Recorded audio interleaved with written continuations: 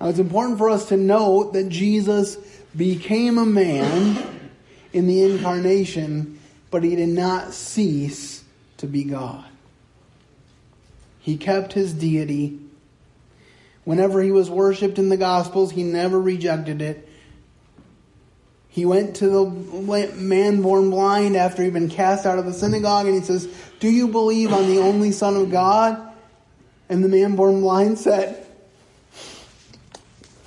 "Tell me who he is, so that I can believe on him." And Jesus said, "I who speak to you now am he." And he fell down and worshipped him. And did Jesus pull him up off his feet and said, "Don't worship me"? No, we see that in Revelation when John falls to his face in front of an angel. The angel pulls John to his feet and says, "Don't worship me." But in this case, Jesus accepted the worship. Why? Because he was, is, and always will be the Son of God.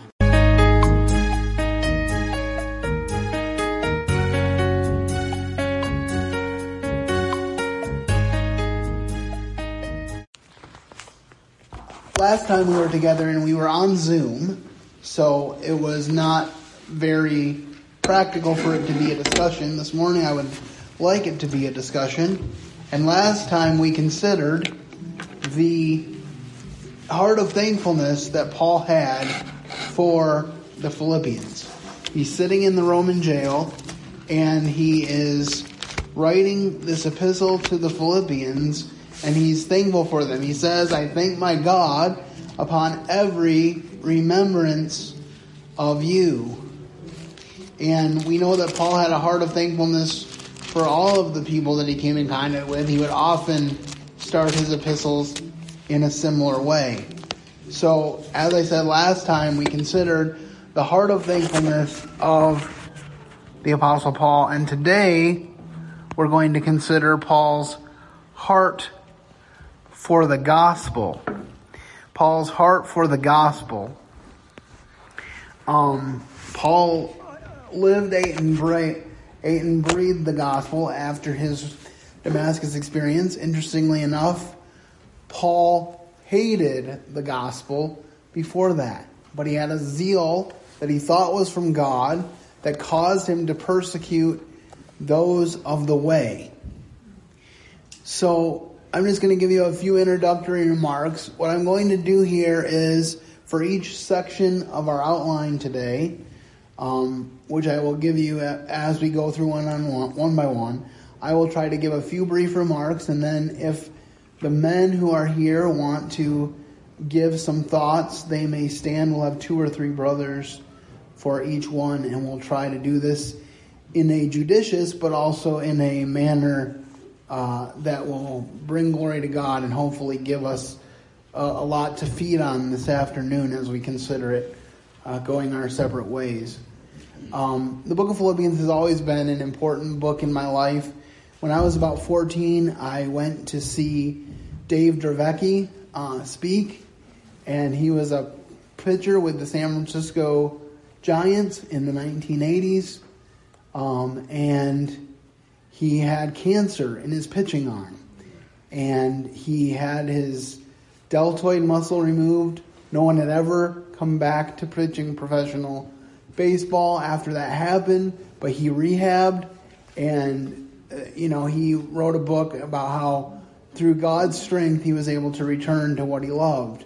Well, 2 starts later, he breaks his arm, and they find that the cancer has returned. Well, then he lost his arm. It was amputated, so he had to give up baseball. But he began a speaking ministry, and I got a chance to go with my dad and hear him speak and give his testimony. And I had a couple of his books and a baseball card that I had him sign, and each one had a different verse on it that he wrote. And one of those was Philippians 1:20 and 21. And when I read that, about Paul talking about it being his earnest expectation that in everything he did, he would glorify God. For to him to live is Christ and to die is gain. That became the mission statement of my life from being a young teenage boy. Now, the people that know me closest will tell you that I haven't achieved that in perfection, but God is good, is He not? Mm-hmm. And He is long-suffering to us. And so that's just to give you a little bit of personal background about why the book of Philippians is so important to me. So we're going to talk about Paul's heart for the gospel in Philippians chapter 2. Dear Lord, just be with us today as we open your word. Give us your wisdom. Help us to be changed for having spent time with you in your word. In Jesus' name, amen. So the first section is the first 4 verses. And my first point is talking about the unity of the gospel. The unity of the gospel. And we will see here 4 things that should characterize the Christian because they characterize our Savior, the Lord Jesus Christ.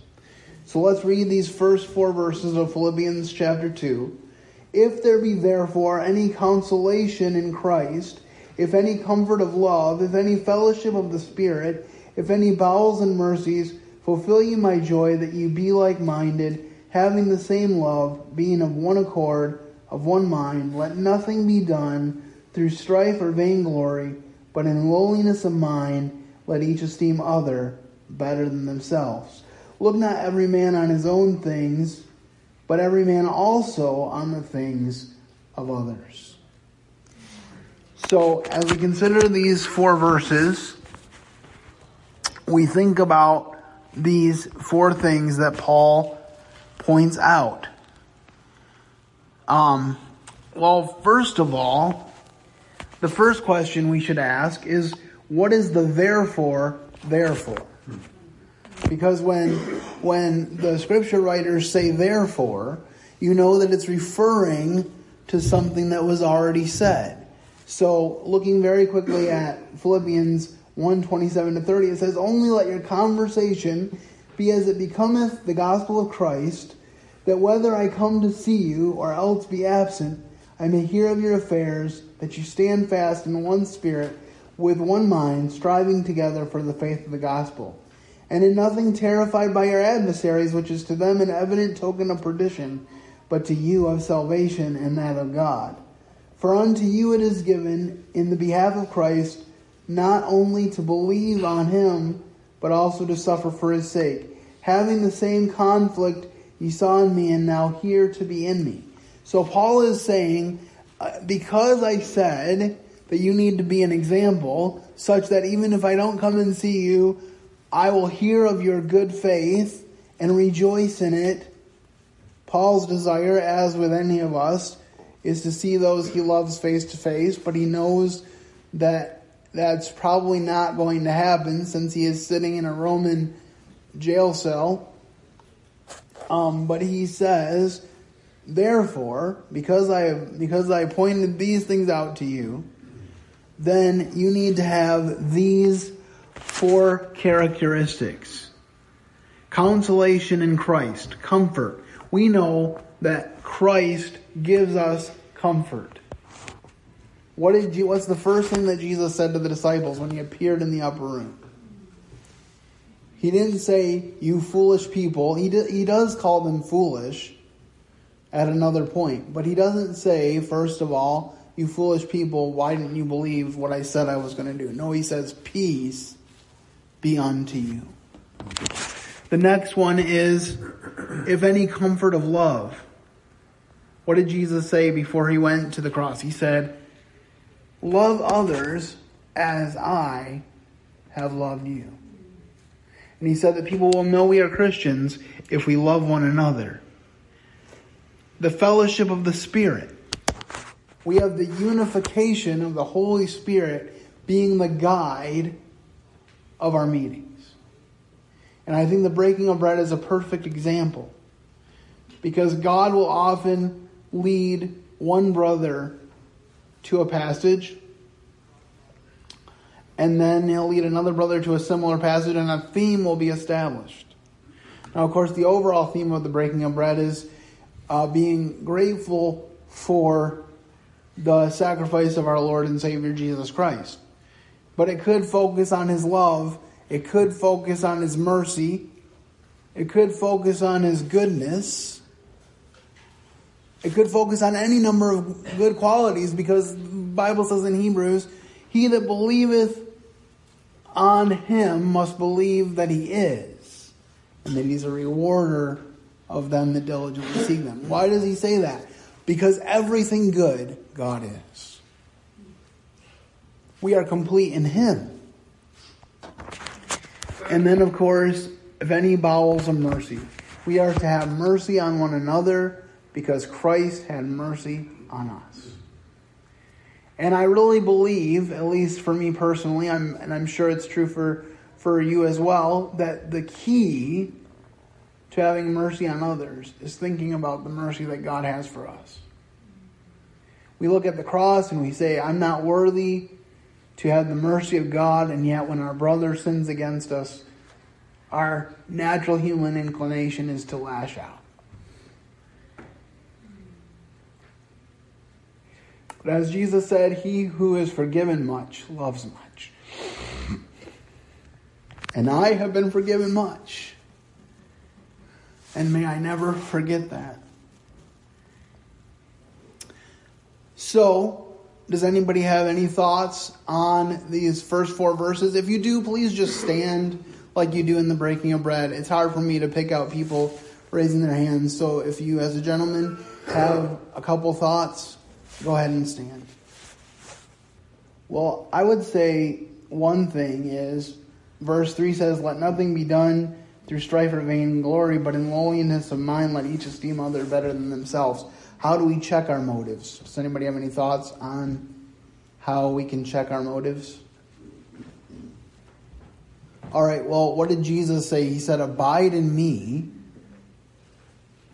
and let my words abide in you, and you will have what you will. So if we abide in Christ, then Christ will come out. Jesus said, out of the abundance of the heart, the mouth speaks. So if we put good things into our hearts, good things can come out when we deal with one another. Okay, well, I have a cross-reference for this section, and as I said, feel free to chime in at any point, because I do feel like Sunday school needs to be interactive.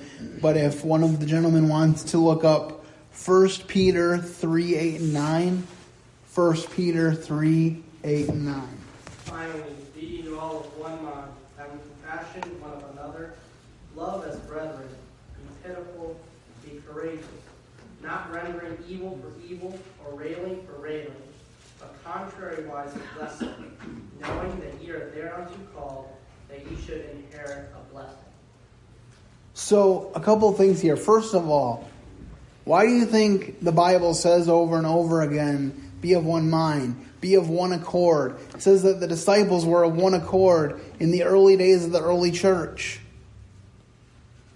I think that's one of the reasons why 3,000 were added to their number daily. Because the people saw from the outside and they said, these people are of one accord. And they're loving each other and they're helping each other. That's what's so laughable in this modern age in which we live, is people say, well, Christianity stifles love and tolerance. But the reality is that Christians started the hospitals.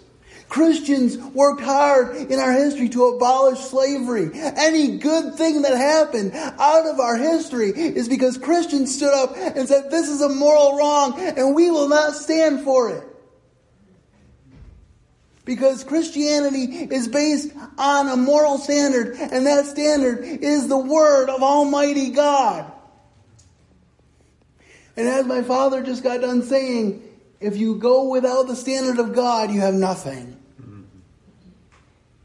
It amazes me that Stephen Hawking got up every day for 50 years and sat in a wheelchair and did not see the mercy of God. You know, I have been in this wheelchair for almost 44 years. And every day I see the mercy of God. I see the mercy of God when my brother gets me up out of bed every morning. I see the mercy of God when my dad or my mom or my sister drives me somewhere I see the mercy of God when my friends make an extra effort to come out and see me or meet me somewhere. All right, well, let's move on to our next section here. Andrew. Yes. In these verses, I mean, it just, in the flesh, it's impossible. Absolutely. It's impossible. It takes a person that is one to Christ. It takes a person that realizes that he was bought with a price. It takes a person I cannot look at myself and try to fulfill these things. Absolutely. None of these things. Fulfill ye my joy, that ye be like-minded. And it's amazing that it's all possible because Christ gives the ability to do these things, to be like Him. We can't live in our own fleshly ways and fulfill these things. And that's actually a good segue to the next section, because Paul is now going to draw on the ultimate example of humility and of service when he talks about Jesus Christ, who is, point 2, the focus of the gospel. We talked about the unity of the gospel. Now we're going to talk about the focus of the gospel. Philippians 2, 5-11. Philippians 2, 5-11 says, "Let this mind be in you, which was also in Christ Jesus, who being in the form of God thought it not robbery to be equal with God, but made himself of no reputation, and took on him the form of a servant, and was made in the likeness of man. And being found in fashion as a man, he humbled himself and became obedient unto death, even the death of the cross.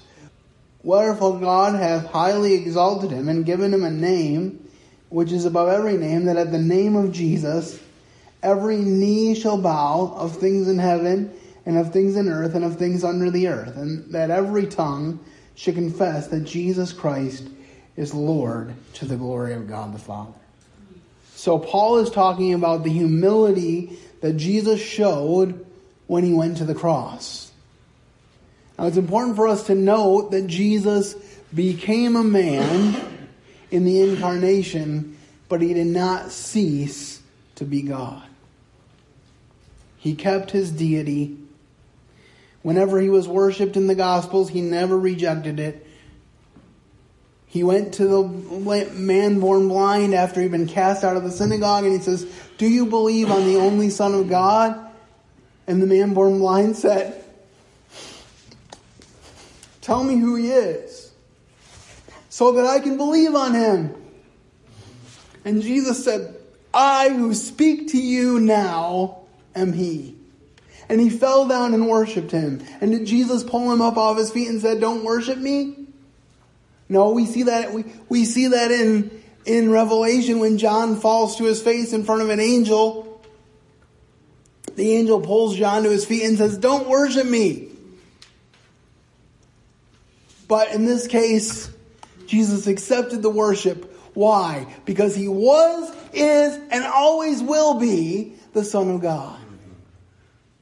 That is the foundation of our faith. If somebody claims to be a Christian, but they do not believe that Jesus is the one and only Son of God, reject them. Reject them. There's so much false teaching going on today. We need to be in the Word of God. And it's worth mentioning here again that when counterfeiters are studying to be, or when counterfeit experts are studying to be counterfeit experts, they don't spend hours and hours looking at counterfeit bills. They spend hours and hours looking at the genuine article. So when they see a counterfeit bill, they can look at it and say, "That's counterfeit." So what do we need to be doing as believers? We need to spend hours and hours in the Word. So when someone pulls something out of the Word and makes it their truth, we can say there's only one truth, and that is Jesus. So does anybody have any thoughts on this section? Well, I was brought to mind a couple of verses that came up when Dad was sharing from Matthew chapter 7 at the end of when he talks about the wise man and the foolish man. And it says, "And so it was when Jesus had ended these sayings that the people were astonished at his teaching, for he taught them as one having authority and not as the scribes." Where I imagine the scribes would walk around correcting people about, what they were doing wrong in a kind of a haughty manner. But Jesus, he spoke to them humbly, but with authority.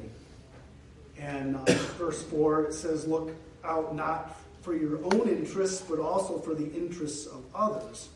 Let this mind be in you, which was also in Christ Jesus." That the reason that we speak out when we hear wrong theology or doctrine is not because we want to look haughty, look at me, I know more than you do, I study the Word, but because we're actually concerned for the eternal souls of those that... Amen. Paul said, knowing the terror of God, we persuade men. Paul preached Christ because hell is a very real place.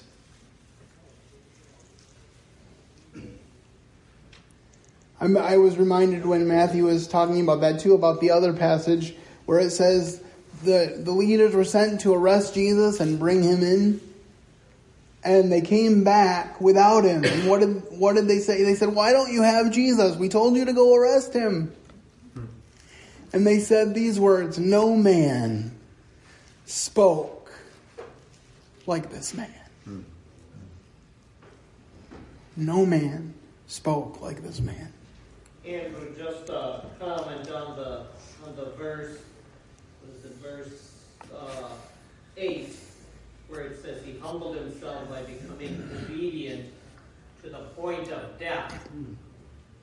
And I was recently listening to a brother who pointed out that the Lord, it's not recorded that the Lord cried when he received any physical abuse, whether it be the beating or the scourging or the spitting on the face or any of that. But yet, when he was in the garden, it says that he prayed in agony. "Father, if it's possible, remove this cup from me, yet not my will but thine." And then also on the cross, it says he cried out with a loud voice, my God, why hast thou forsaken me?" And so those were the only two places where there's any record of agony or cry. Well, and so my conclusion is that was more painful than the beating and the scourging. To be forsaken of God and to think of what it would be for the Father's will to be done, and yet he was obedient even to that point. That actually goes through my mind a lot, how we can read what the Bible says this did for us spiritually, but thanks be to God, we never have to comprehend fully what it means to have God forsake us. Because Jesus said these words for us, my God, why hast thou forsaken me?" And we read the answer in Hebrews chapter 13, "For he has said, I will never leave you, nor forsake you." Isn't that a wonderful truth to hold on to today? I reflect on that verse a lot, especially when I'm scared. And bad weather is something that scares me. But when I go through those times of being scared, I reflect on verses like that. And of course, stories like Jesus being with the disciples in the ship and giving peace to the waves. Can we look really quick before we move on to our next point at 2 Corinthians 8:9? 2 Corinthians 8:9. For you know the grace of our Lord Jesus Christ, that though he was rich, yet for your sake he became poor, that you, through his poverty, might become rich. You know, I often think about this, and when I think about this verse, I think about the fact that he was born to Mary and Joseph, who were on the lower end of the income spectrum, and he was born and placed in a manger. But do you ever stop to comprehend the fact that the very fact that he became a human, born of a woman, even if he was born into the richest household ever, earthly, he would still be becoming poor for our sake. Mm-hmm. Because the glories of heaven, there's nothing to compare with those. That's why he says in John chapter 17, when he's praying his final prayer to his Father, in the presence of the disciples, he says, Lord, restore to me the glory that was mine before the world was. He gave that up for you and for me. And you know what's really humbling to me is that he took his human body to heaven. He's chosen to inhabit that human body for eternity so that we can look on him one day. We will look on him whom we've pierced. Some portrayals of the Passion have talked about his scars healing. I don't believe those scars are healing. I believe the scriptures tell me that one day I will see the prints of the nails in his hands. And I will see the hole in his side, and I will glorify him for the great sacrifice that he made on my behalf. All right. Our third section is Philippians chapter 2, 12 to 18. And in this section, we see reminders and exhortations motivated by the gospel. Philippians 2, 12 to 18 says, Wherefore, my beloved, as ye have always obeyed, not as in my presence only, but now much more in my absence, work out your own salvation with fear and trembling. For it is God which worketh in you both to will and to do of his good pleasure. Do all things without murmurings and disputings, that you may be blameless and harmless, the sons of God without rebuke, in the midst of a crooked and perverse nation, among whom ye shine as lights to the world, holding forth the word of life, that I may rejoice in the day of Christ, that I have not run in vain, neither labored in vain. Yea, and if I be offered upon the sacrifice and service of your faith, I joy and rejoice with you all. For the same cause also do ye joy and rejoice with me. So as we look at this passage, the first thing I see is that Paul says we need to work out our own salvation. Remember in Corinthians, Paul says, I think it's Corinthians, he says, some are of Paul, some say they are of Apollos. But what's the important thing? To be of Christ. Paul says, I can't save you. You need to work out your own salvation with fear and trembling. And you need to obey not for my sake, but for his. Remember what happened to the people of Israel in Judges when the elders that outlived Joshua died. They forgot God. There arose a generation that forgot God. One of the reasons that I started speaking for him and started my podcast and started speaking all over Michigan and in other areas is because I want to make sure that God is passed on to the next generation. And it only takes one generation for the people to forget. We're seeing so many alternative versions of Christianity today. When I was a kid, I used to always think, well, that comes from without. That comes from without. The people that read Scripture, they know. But I've seen so many people use Scripture to meet their own means. The devil quoted Scripture. Did you know that? In Matthew chapter 4, when he's talking to Jesus, he's quoting Scripture. But Jesus, the author of Scripture, knew better. And he quoted Scripture right back to the devil. And the devil fled. And then the angels came and ministered to Jesus. You think if the very Son of God uses Scripture to combat the devil, that maybe that's an idea for us?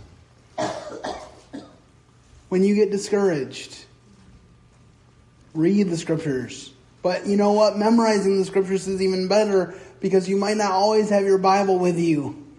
But whatever's hidden in your heart will always be with you. Please take this to heart. I speak to myself as well as to others. But does anybody have any thoughts on this section? I always think in verse 12, the phrase where it says, work out your own salvation.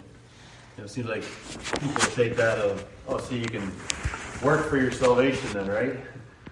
But I think, and from what I can tell, it means to live out your salvation. Now you've been saved, live out. Now you've been saved, live it with fear and trembling. Live according to God's word. I think the New Living Translation says, work hard to show the results of your salvation, obeying God with deep reverence and fear. But I think there's been some that have take that as a works-based salvation, but I don't think it's saying that at all. Mm-hmm. Well, it's interesting. I've been in my personal devotions going through Hebrews and listening to a series from Alistair Begg, and he was addressing some of the controversial or confusing passages, like in Hebrews 6, where it talks about falling away and not being able to be restored. And one of the things he said was that it's not so much an emphasis on the fact that we need to work hard to continue our salvation. It's that if our salvation is genuine, we will continue. Mm-hmm. I always grieve when people say, well, I used to be a Christian, but now I'm not. And I say to them, but you never understood what it was to be a Christian in the first place. Because, my friends, if I could have lost my salvation as a 12, 13-year-old boy, struggling with bitterness, angry at God for making me disabled, I would have. But I didn't. Because it is God, as it says in verse 13, who worketh in you both to will and to do of his good pleasure. God's the one that does the work. I just need to be the willing vessel. Any other thoughts? There's this idea of working out. Exercise is like a continual grind, and it's something that you just have to do. Otherwise, you atrophy, and that's kind of the same idea here. I think Martin Luther has a saying. It's like, we're saved by faith alone, but saving faith is not often alone. It's accompanied by evidences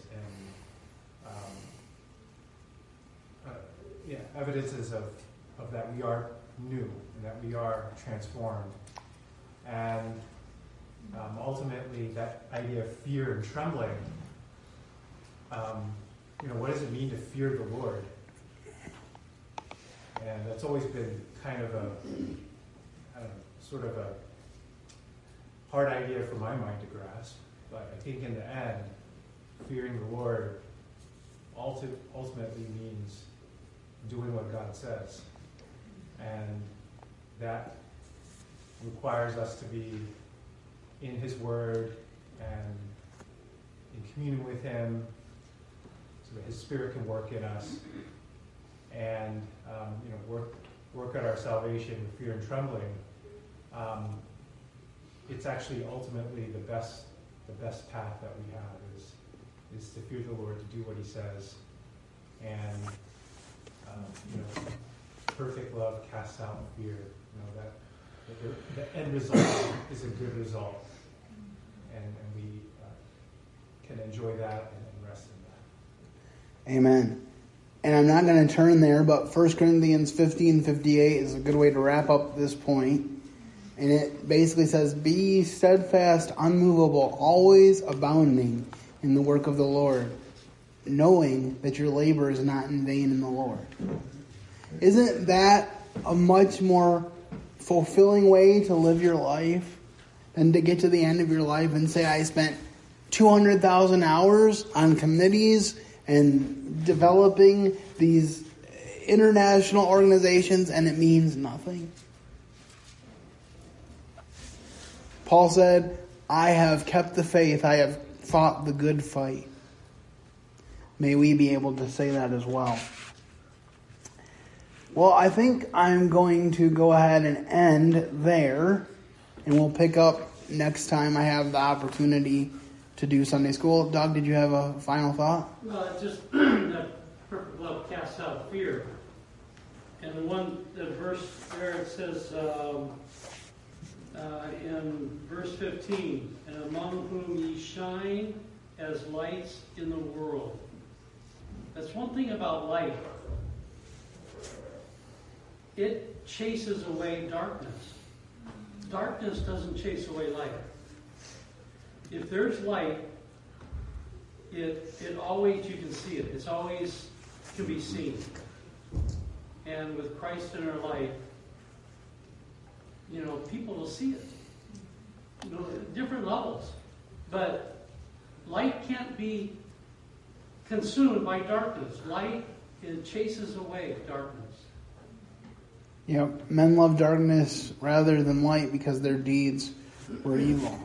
I think that's why you have such an animosity toward anything that has to do with Jesus Christ today.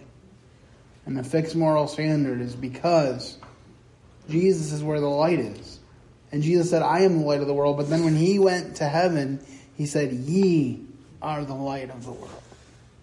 So it's our responsibility as the world grows darker, not to hang on to our chair until the rapture, although I am looking forward to the rapture because there are going to be no wheelchairs in heaven. And I'd love to go without dying. But I know that as the world gets darker, my responsibility is to shine brighter. Because the only hope is found, as the hymn says, my hope is built on nothing less than Jesus' blood and righteousness. Thank you, Lord, for saving my soul. Thank you, Lord, for making me whole. Thank you, Lord, for giving to me thy great salvation, so rich and free. Our loving Heavenly Father, we just thank you for this time in your word. We pray that you would be with us as we go our separate ways. Bless our goings and help us to be that light wherever we go, whether it be in traffic or whether it be in our place of work or in our homes. We pray that you make us a blessing to someone today.